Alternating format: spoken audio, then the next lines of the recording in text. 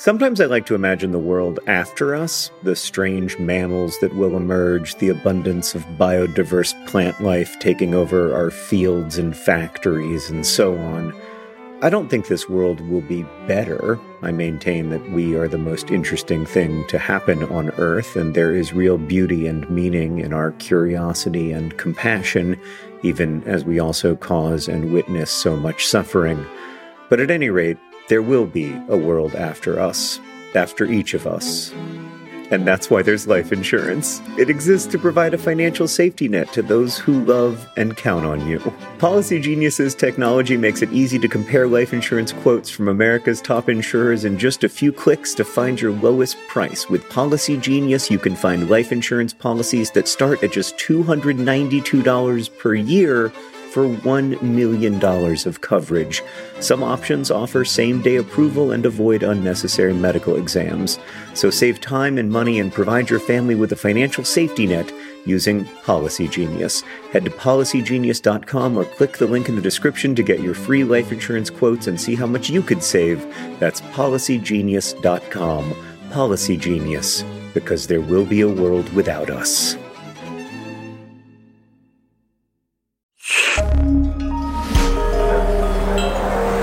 Listener supported. WNYC Studios.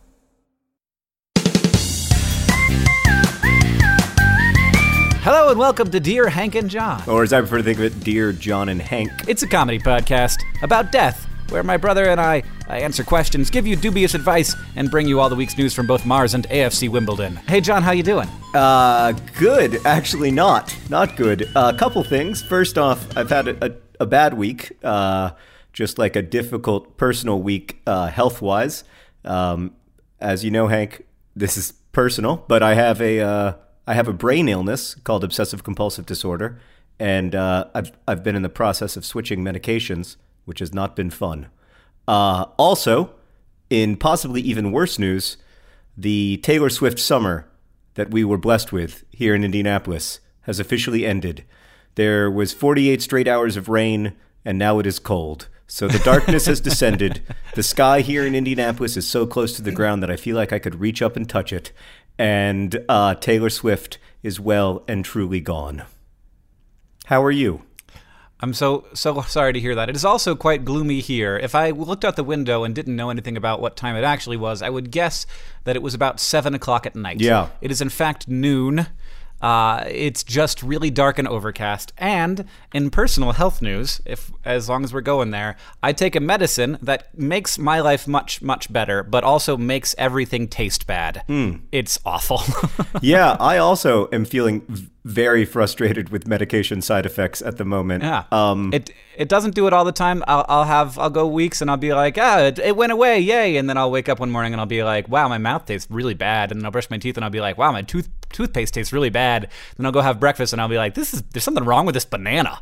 And it turns out that that's just my life for the next few weeks. A comedy podcast about two middle-aged men and their chronic health problems. Well, you gotta know that life isn't gonna always be milkshakes. Oh, I was just talking to my psychiatrist about this very thing, which is that when I was in college and I first became aware that I was mentally ill, I believed somehow that this was like a problem of one's teens and early 20s. But it turns out that you are stuck inside of the same brain for your entire life. So anyway, I am doing okay. I am doing much better today than I was on Monday when we were first supposed to record this podcast and I just had to cancel. Can I read you a short poem that will hopefully cheer us both up? Let's do it. All right, it's by E. Cummings. It's called I Thank You, God, for Most This Amazing. I thank you, God, for most this amazing day, for the leaping greenly spirits of trees and a blue true dream of sky, and for everything which is natural, which is infinite, which is yes. I, who have died, am alive again today, and this is the sun's birthday. This is the birthday of life and of love and wings, and of the gay, great, happening, illimitably earth. How should tasting, touching, hearing, seeing, breathing, any lifted from the no of all thing human, merely being doubt unimaginable you? Now the ears of my ears awake, and now the eyes of my eyes are opened. E. E. Cummings, a poem from, I think, the 1940s, but I'm not positive. That was nice. Thanks for that poem, John. Yeah, it's a good one. E. Cummings, specializes in the poetry of surprisingly optimistic. That would be my description of E. Cummings' poetry. Well, let's answer a question from Dell, who is surprisingly optimistic and says, "Dear Hank and John, when I'm seated in any public restroom, or private, or portable restroom, and I see a toilet paper roll that is set to dispense from the under position," I assume that the toilet paper is coming from toward the wall, out from under. No matter the effort required, I will switch it to the over. It is my obsession with correcting people's obvious oversights and rudeness. Am I a monster? Well, not a monster. Possibly a person who's responding to an obsessive interest with a compulsive response. But no, not a monster. In fact, Hank, as you may know, one of the longest Wikipedia articles is devoted to the question of whether toilet paper should dispense over the roll or under the roll, from the front of the roll or from the back of it. My response to this is this question, which it's a big question for sure, but my response to it is, did you know that 500,000 people are going to die of malaria this year? John, but did you know that my dog, if it is set in the over position, my dog will grab onto that and run out of the bathroom with the toilet paper in her mouth and drag it around the entire house. But if it is in the under position, she isn't able to do that. So, you know what that makes me think? That makes me think that the Wikipedia article I previously believed to be exhaustive isn't, and that there is this fascinating new data point that needs to be added to that Wikipedia article in order for it to be the complete work that it ought to be. So yeah, I mean, I think that I go in the over position. I am all for the over position because I don't have Hank's dog, but I also respect people who believe in the under position. Yes. I also am over in upstairs where the dog does not go. So I completely understand. And I am quite confused by people who are in favor of the under position without the dog in the equation. It's fine. Of course, it's your toilet paper. You can do what you will. If you're in someone else's house, I would ask that you not switch their toilet paper. I agree. I think that we have to respect the sanctity of one another's homes when it comes to our toilet papering decisions. Hank, I'm wondering if we can move on to a time-sensitive question. This one is pressing. Unfortunately, this question arrived 3.5 weeks ago. 12-year-old Ginger writes, "Dear John and Hank, have you ever accidentally glued your fingers together? And if so, what advice would you offer to a kid who may or may not currently have fingers glued together?" Hank, I can't believe that we've waited 3 weeks and then like a full 10 minutes into the podcast before getting to this vital question. Poor Ginger. At this point, her skin cells have likely merged. Her fingers will be together for the rest of her life. It's exactly what has probably happened, and I apologize deeply. And Ginger is just listening to the podcast, staring at her perpetually bound fingers and thinking, Hank and John, you've let me down. I'm sorry, Ginger. The thing to do is put in some rubbing alcohol, but it's too late now. Your skin cells have merged. You've just got the one finger that's huge. Nail polish remover is also a good one. Different solvents, turpentine, the kind of stuff that takes paint off of walls. That stuff's good for that. And yes, I have. John, have you ever glued your fingers together? I have, yeah. I used to really like the feeling of the stickiness when I would glue my thumb to my pointer finger, with super glue. For a while there, you can still unstick and restick and unstick and restick, and I really liked that tactile sensation. But then eventually, you do it one too many times, and suddenly you can't unstick it. And I think that maybe is the situation that Ginger found herself in. Fortunately, I was able to ask someone what I should do, and they gave me nail polish. But that's because I didn't ask my favorite podcasters, who clearly did not answer in an appropriate time frame. We have another question from Amy. I am fascinated by this question, who asked, "Dear Hank and John, if I get in a helicopter and hover for 24 hours, would I end up in the same place I started because of the Earth's rotation? Let's assume, for the plausibility of the question, that I have enough fuel to hover that long and that I've pointed the helicopter in the right direction to correspond with the Earth's tilt. You want to take this one, John? Yeah, this seems like a question for me, Amy. Thanks for thanks for the thoughtful question. So if you get in a helicopter and you hover, do you know, by the way, that when Hank was a little boy, he called helicopters heliflopters? It's a true so story. He's going to act like he knows the answer to this question. But do you trust a man who once called helicopters heliflopters? Anyway, if you get in a helicopter and you hover in the exact same spot for 24 hours, you will rotate with the Earth.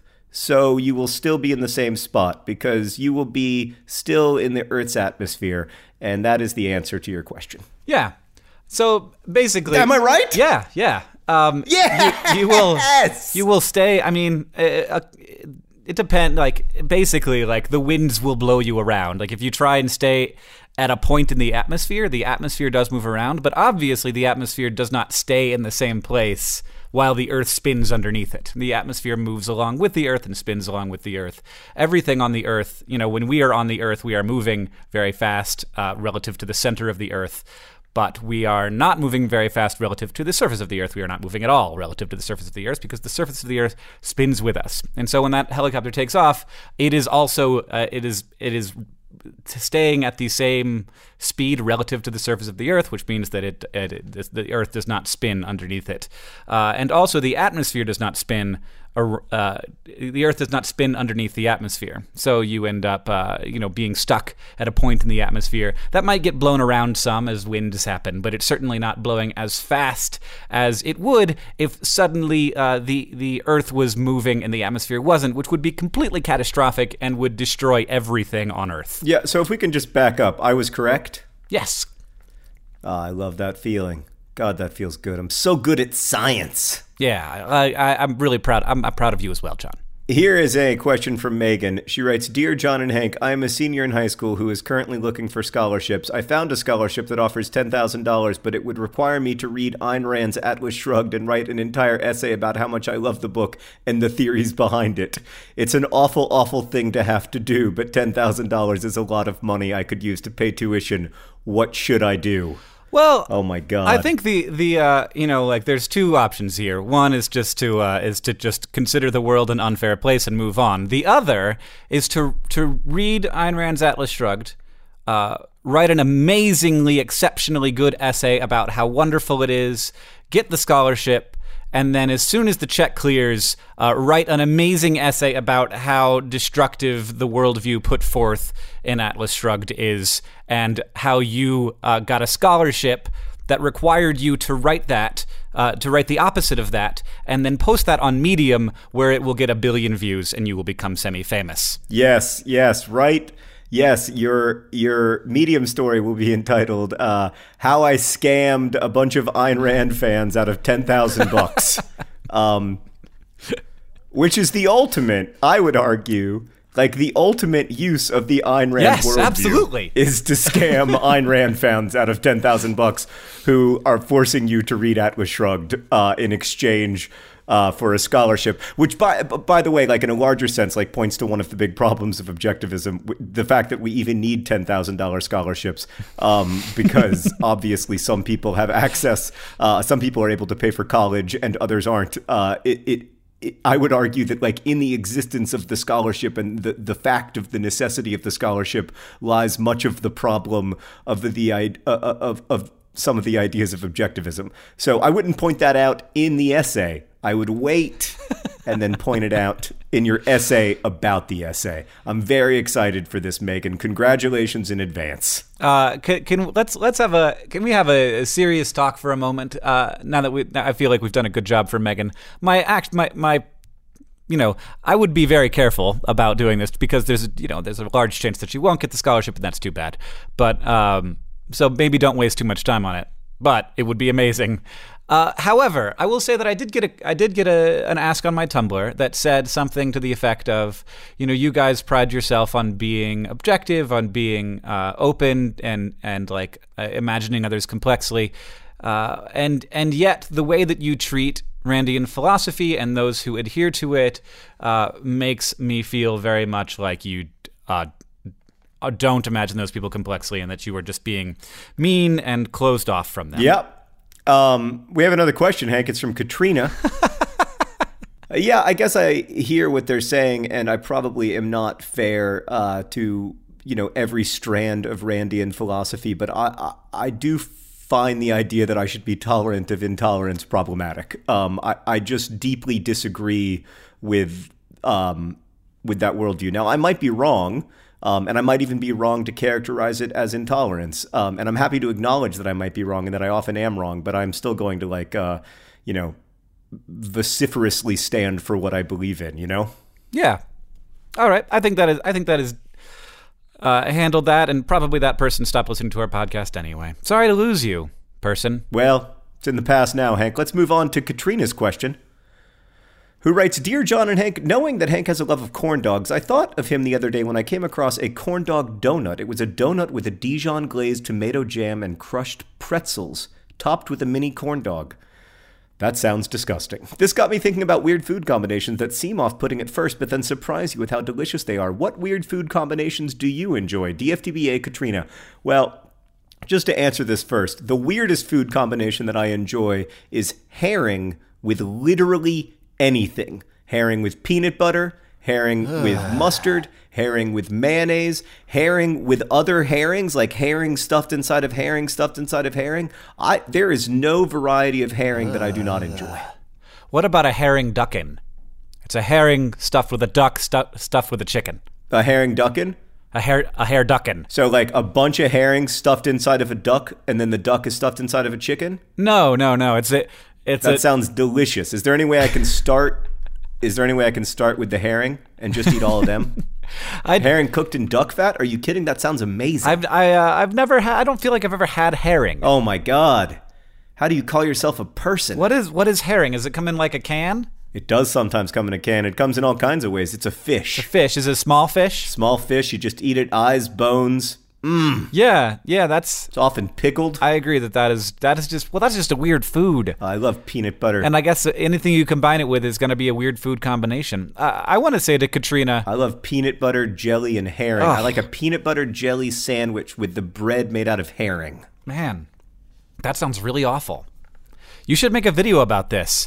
I want to see you just eat a bunch of herring combinations. If that's something you enjoy, that you should just do that on video and get views. Sounds delicious. The herring challenge. Oh God. John Green's herring challenge. I want to like do the music for it. Ba-da-ba-ba-ba-da-ba. John Green the herring challenge. He eats herrings with everything. Hey. Do you like any weird foods, Hank? Well, first I want to say that I love the idea of this corn dog donut. The only problem with it being that the corn dog is on top, when clearly the dog should be in the middle. That's how it's a corn dog. It's a dog surrounded by carbs, right? And to have put it on top when you could have inserted the dog into the belly of the beast, I'm very upset at that donut shop's lack of ingenuity. But maybe they want to have it right on top there so people don't accidentally eat it thinking that it's going to be a regular donut and then encounter meat in the middle and they say, "Is there meat in this?" with their meat in their mouth, which happened to me the first time. I gave a friend of mine a corn dog once. She was like, "I've never had a corn dog." And I was like, "Oh, you can have a bite of mine. You can have the first bite." And then she took a bite and she said, "Is there meat in this?" And I was like, yeah, I mean, I guess I could have explained the idea to you. But yes, there is. It is basically just meat with a little bit of not meat. But you can't see any of the meat, and I understand how that could be confusing. Weird food combinations that I greatly enjoy. I like to put anything inside of a tortilla, like pasta, like spaghetti with meatballs inside of a tortilla, or mac and cheese inside of a tortilla. Basically, I don't know if that's a weird food combination, but that is something that I did a lot as a child. And I used to put baked beans in my macaroni and cheese, which is very good. I used to put... I really like the idea, Hank, of you opening up an unusual burrito restaurant. I mean... that sells spaghetti and meatballs burritos or peanut butter and jelly burritos. You can't say that I have any shortage of ideas. I'm just full of them, full of amazing ideas. Everybody's going to go for that grilled mac and cheese burrito. No, but that might be your first truly billion-dollar idea, you know? Like, I mean, that I could see that rivaling Chipotle, the unusual burrito shop. No, I'm just kidding. Our first billion-dollar idea was Jurassic Mars. That's definitely it. I don't know why we haven't been developing this idea more. Someone explained to me how 8 weeks after we invented Jurassic Mars, there still isn't a Jurassic Mars movie. I don't know. I'm very frustrated. Oh, man. Should we answer another question, Hank? Yeah, let's answer Bridget's question. Okay. Who asks, Dear Hank and John, we were talking about family the other day, and I said relatives to refer to my grandparents as well as my husband. My husband was thrown off because using the term related to refer to him sounded like he was my cousin or something. He's not my cousin. So my question is this: should I use the word related when talking about a married couple? And if not, what word would I use? Is there a word for that? Well, I would argue that family is not just blood. I don't agree with the notion that family is merely blood. I kind of think that you decide your family, and that's one of the things that you commit to when you commit to marriage, and one of the things to me that's cool about marriage. So I think that you are related to your husband. Although it does sound weird when I say it that way. Yes, because the word related sounds as if you are... It sounds... The meaning of the word, it seems to mean that you are connected to them by blood. But if you look at what the word actually means, as in you have a relationship with them and thus are related to them by law... then yes, you are related to your husband. Now, Hank, can we get to what I think is at the core of this question, which is, are there any famous people who were married to their first cousins? Oh, yeah, lots. Oh, yeah, lots. Charles Darwin was married to his first cousin. Charles Darwin, sure. She was great. They had a great marriage. They did. They had a great marriage. You know who else was married to his first cousin? Albert Einstein. Oh, look at that. Also Saddam Hussein. Oh, well, maybe a little less exciting. Also, the son of A.A. Milne, Christopher Robin Milne, who the original Christopher Robin was based on. A.A. Milne, of course, wrote Winnie the Pooh. And it was one of the reasons there was a lot of tension between the author of Winnie the Pooh and the person that it was ostensibly written about, was because A.A. Milne did not approve of Christopher Robin Milne's marriage to his first cousin. Also, Edgar Allan Poe was married to his first cousin, who died. He got married to her when he was 26 and she was 13. That's a decision. And then she died at 24. And inspired many of his most famous poems. So yeah, it's you know, I'm not here to judge you. That's all I'm saying. Actually, I am going to go ahead and judge Edgar Allan Poe. It's not okay when you're 26 to marry your 13-year-old cousin. It's just not. We actually. I'm gonna strip all connection from this story so that people can't track it down. But there is a person who we know who fell in love with their first cousin when they were very young. They never made anything of it. They got married to different people, and then were both widowed or widowered or whatever. And then when they were in their 80s, got married. That is a thing that happened to a person I know. Yeah, and fascinatingly, in the place where they live, that is not illegal, because the law specifically states that you can't marry your first cousin unless there's no chance of childbearing, and since they were in their 80s, there wasn't. Indeed. All right. Well, I'm glad that this podcast has so far. Well, yes. What did you say? Today's podcast is brought to you by postmenopausal cousin marriage. Postmenopausal cousin marriage, legal. In some places. Today's podcast is brought to you by the sensation of having your fingers sticking together but not quite being stuck together. What a pleasant sensation, and yet so dangerous. Today's podcast is also brought to you by side effects of medication. Side effects of medication. That unfortunate necessity. Today's podcast is brought to you by the Ayn Rand Atlas Shrugged Scholarship Foundation, doing our best to weed out the people who are trying to troll us.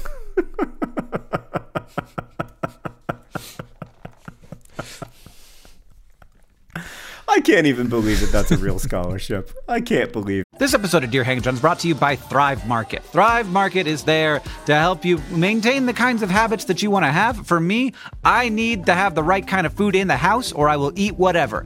Oreo recently sent me some free fancy Oreos. They were weird. I ate all of them. I ate all of them in a week, and it was a problem. I can't do that. I need to have healthy, good stuff in the house, and Thrive Market can help you have healthy habits. It's a great go-to for all your grocery and household essentials, and the convenience of getting everything online and then just quickly shipped to the doorstep. It's a huge time saver. Thrive Market carries brands with great ingredients and sourcing methods. They got Amy's, Banza, Burt's Bees, Chobani, Honest Kids, Kind, Mike's Hot Honey, Oatly, Olipop, Poppy, Salt. I've never heard of Salt, but it's got 2 A's in it, so it has to be good. And as a Thrive Market member, you can save money on every single grocery order. On average, you can save over 30% every time. And they also have a deals page that changes every day. When you join Thrive Market, you are also helping a family in need with their 1-for-1 membership matching program. You join, they give. Join in on the savings with Thrive Market today and get 30% off your first order, plus a $60 free gift. I enjoyed my $60 free gift. I was surprised by it, and it was the kind of thing I wouldn't have bought. And then now I'm on the ghee train. They gave me free ghee. And I was like, I don't know what ghee is. But then I was like, oh, this is great. It's like butter, but it's different and more spreadable. Go to thrivemarket.com/DearHank for 30% off your first order, plus that free $60 gift. That's Thrive, THRIVE market.com/DearHank, thrivemarket.com/DearHank. That's really a thing.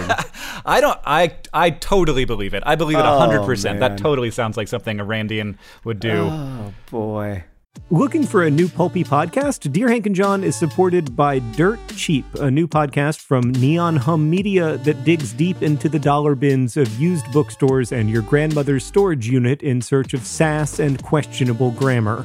Hosts Amanda Meadows and Jeffrey Golden bring these bizarre stories to life each week, chapter by chapter, with a heavy dose of humor and a dash of schadenfreude. Each season will explore a discarded pulp novel culled from the dustbin of literary history, reenacting its pages through narration and sound design. In season 1, they read the book Murder in the Glass Room, an LA noir novel that almost became a blockbuster film. Subscribe to follow and solve the murder mystery of season 1 by searching for Dirt Cheap in Apple Podcasts or wherever you listen. Hank, let's answer a couple more questions before we get to the all-important, stunning news from AFC Wimbledon and then the whatever news from Mars. All right, we have a question. This one's from Orlando, who asks, Dear Hank and John, I'm soon going to be moving into a new place with my partner, and I wanted to know if you guys had any suggestions for cool pets that would be suitable for a small apartment, assuming the apartment allows pets. We like the idea of having tardigrades, although we don't know how well that would work. I like the idea of having a spider, but my partner is against that. Yes, any suggestions are welcome. Tardigrades are a fantastic idea, and you really can't go wrong. The things can live in the vacuum of space, so I don't think you're going to kill them. Yeah, I mean, tardigrades are one of the very few pets that you're unlikely to kill. My main recommendation would be, if you want to step up from tardigrade in terms of responsibility, I would recommend a fish. I'm a big fan of just the single, or maybe even 3 or 4 fish in a tank. Mm-hmm. Yeah, it's good to have more than one, so they're not lonely. We have a fish tank at the office, and we they were all Patreon perks. So people would give us money on Patreon, and we would give them a fish and name it after them, or name it whatever they wanted us to name it. And there's a fish in the tank named Callie Awesome Sauce, and Callie Awesome Sauce started to eat all the other fish, not whole, just pecking at the tail until the fish couldn't swim anymore and died, and then it would eat the fish after it fell to the bottom or rose to the top. So Callie Awesome Sauce now has her own tank and is all alone in Caitlin Hoffmeister's office.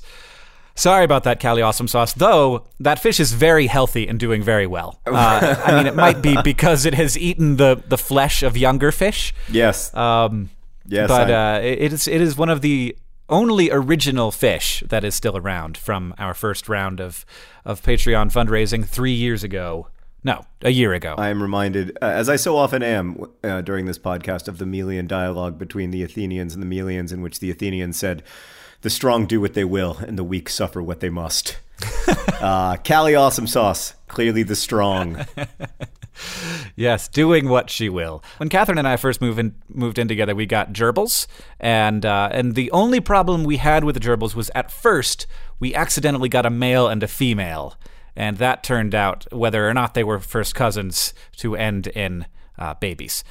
They were not postmenopausal, and we thought that we had 2 girls. We did not. So we had to take them back and have the pet store, they got free gerbils out of the deal. And we got another pair of gerbils that were indeed different genders. I mean, you don't want them to be different. You want them to be the same. That is what I meant. Yes, correct. Right. Okay, good. I just wanted to confirm. I mean, we had a pet hamster growing up who our terrible dog Red Green eventually ate. But if I was going to rank my pets according to how much I love them and how effective they would be as pets living in a very small apartment, I think the top 5 would all be fish. And then the 6th would be the hamster that Red Green ate.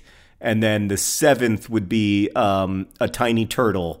And then the 8th would be a dog. Yeah. Yeah, I think that the main things that I would try to avoid are anything that lives longer than 10 years. So birds are just a tremendous amount of responsibility, especially smart birds like parrots or conures, because they require a lot of stimulation or they go nuts. Right. And you don't necessarily want to sign up for that. Gerbils and hamsters live like 3 years, so they're not too much. It's sad, it's sad when they go, but you don't want to go in for too much. And fish are the same way, where they can live very long, but don't tend to. And reptiles live for a long time, and insects are just they're not a pet. No, they're just it's just weird. No, they're enemies. Just weird. They are not our friends. I love bugs. Don't get me wrong. I do think that they are our friends. I love hanging out with and seeing cool bugs. But I think that unless you are like really sort of into the idea of being an insect breeder and like doing that, it's a complicated thing to do. But having a sort of menagerie of insects, if that's the kind of, if you're that kind of dork, yeah, I'm all for it. Go for it, nerd. I love you. But I don't know, man.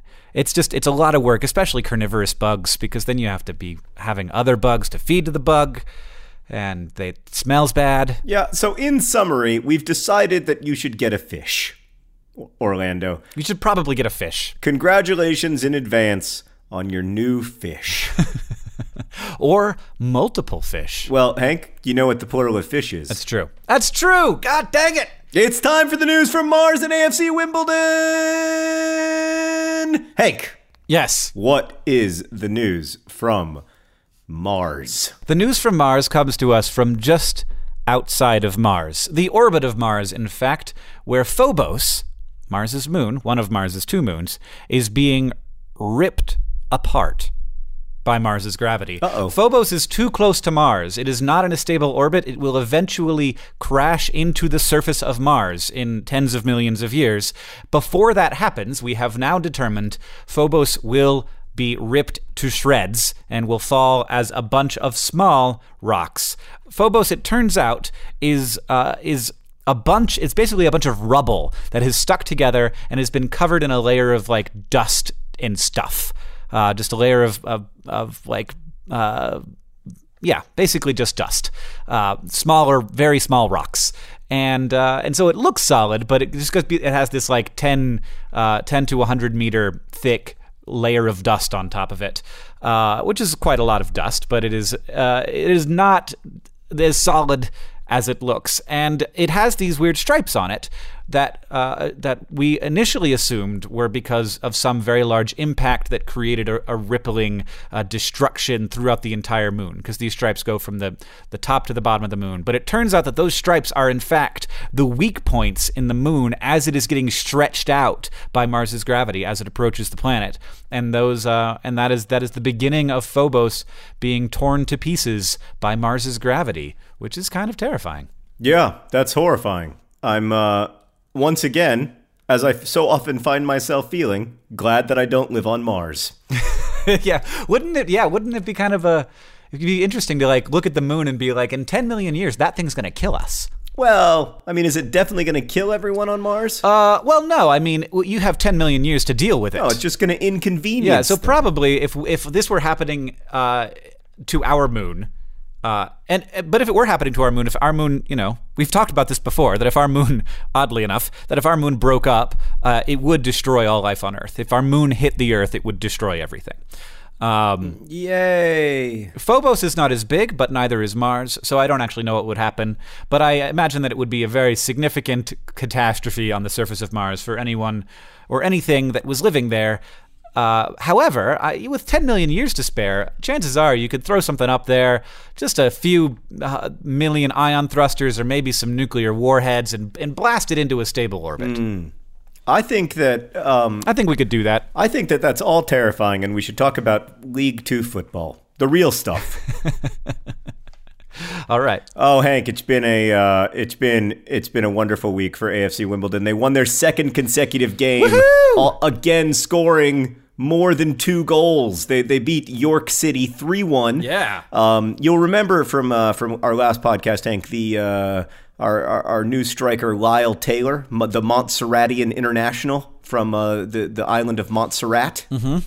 Yes. Well, he as you know, like every nation has its own team, and then all the players play for different clubs. Like Lionel Messi, he's Argentinian, but he plays for Barcelona. Well, Lyle Taylor is Montserratian, but he plays for AFC Wimbledon. He scored in his only goal for in his only game for the Montserrat national, or in his first game for the Montserrat national team. He scored against Curaçao. It's very exciting, and he scored in the game against York City, as did Tom Elliott and Ade Aziz. So the Tom Elliott's a very interesting kid. He's 24 now, and he's looking very promising, I think. He had a long spell at Cambridge United. He spent about 3 years there, and he's just come over to AFC Wimbledon, and he's looking right likable. And Ade Aziz is looking really good too. So we're looking like we have a good, strong attacking game, like we can finally score some goals, and our back four played much better than at any point in the season. And so suddenly we are in the top half of the table, which is definitely where we want to be. We're 12th right now. We're 12th on 22 points, and we're only, amazingly, we're only 3 points. We're only 1 victory away, Hank, from being right there in the playoff picture, right there in that top 7 where we want to be at the end of the season. So, all right. It's definitely good to put together 2 wins in a row for the first time this season. Definitely exciting stuff. All right, let's keep the string going. Get a turkey. Is that what it's called? Yes, we're going to try for the turkey this weekend, or last weekend, as you're listening to this. Yeah. Oh man, it's hard to keep on top of the podcast. It does rather take the heat it takes a little bit of the excitement out, knowing that it happened in the past, but happening in my future, Saturday morning at 10 a.m. Eastern Time, AFC Wimbledon versus Hartlepool. Hartlepool, Hank, being one of the very few English Football League teams I have seen play in real life. I saw them play Swindon a few years ago. Why don't you just move to the UK? You could watch all the games. Yeah, I mean, that's true, and I've certainly asked my wife on many occasions if it would be all right for me to just buy a League 2 football team and live out my dream of owning a a minor league professional soccer team in England, and she feels that that there are things that we can do that could have a greater impact on our community, and that would be better for our family.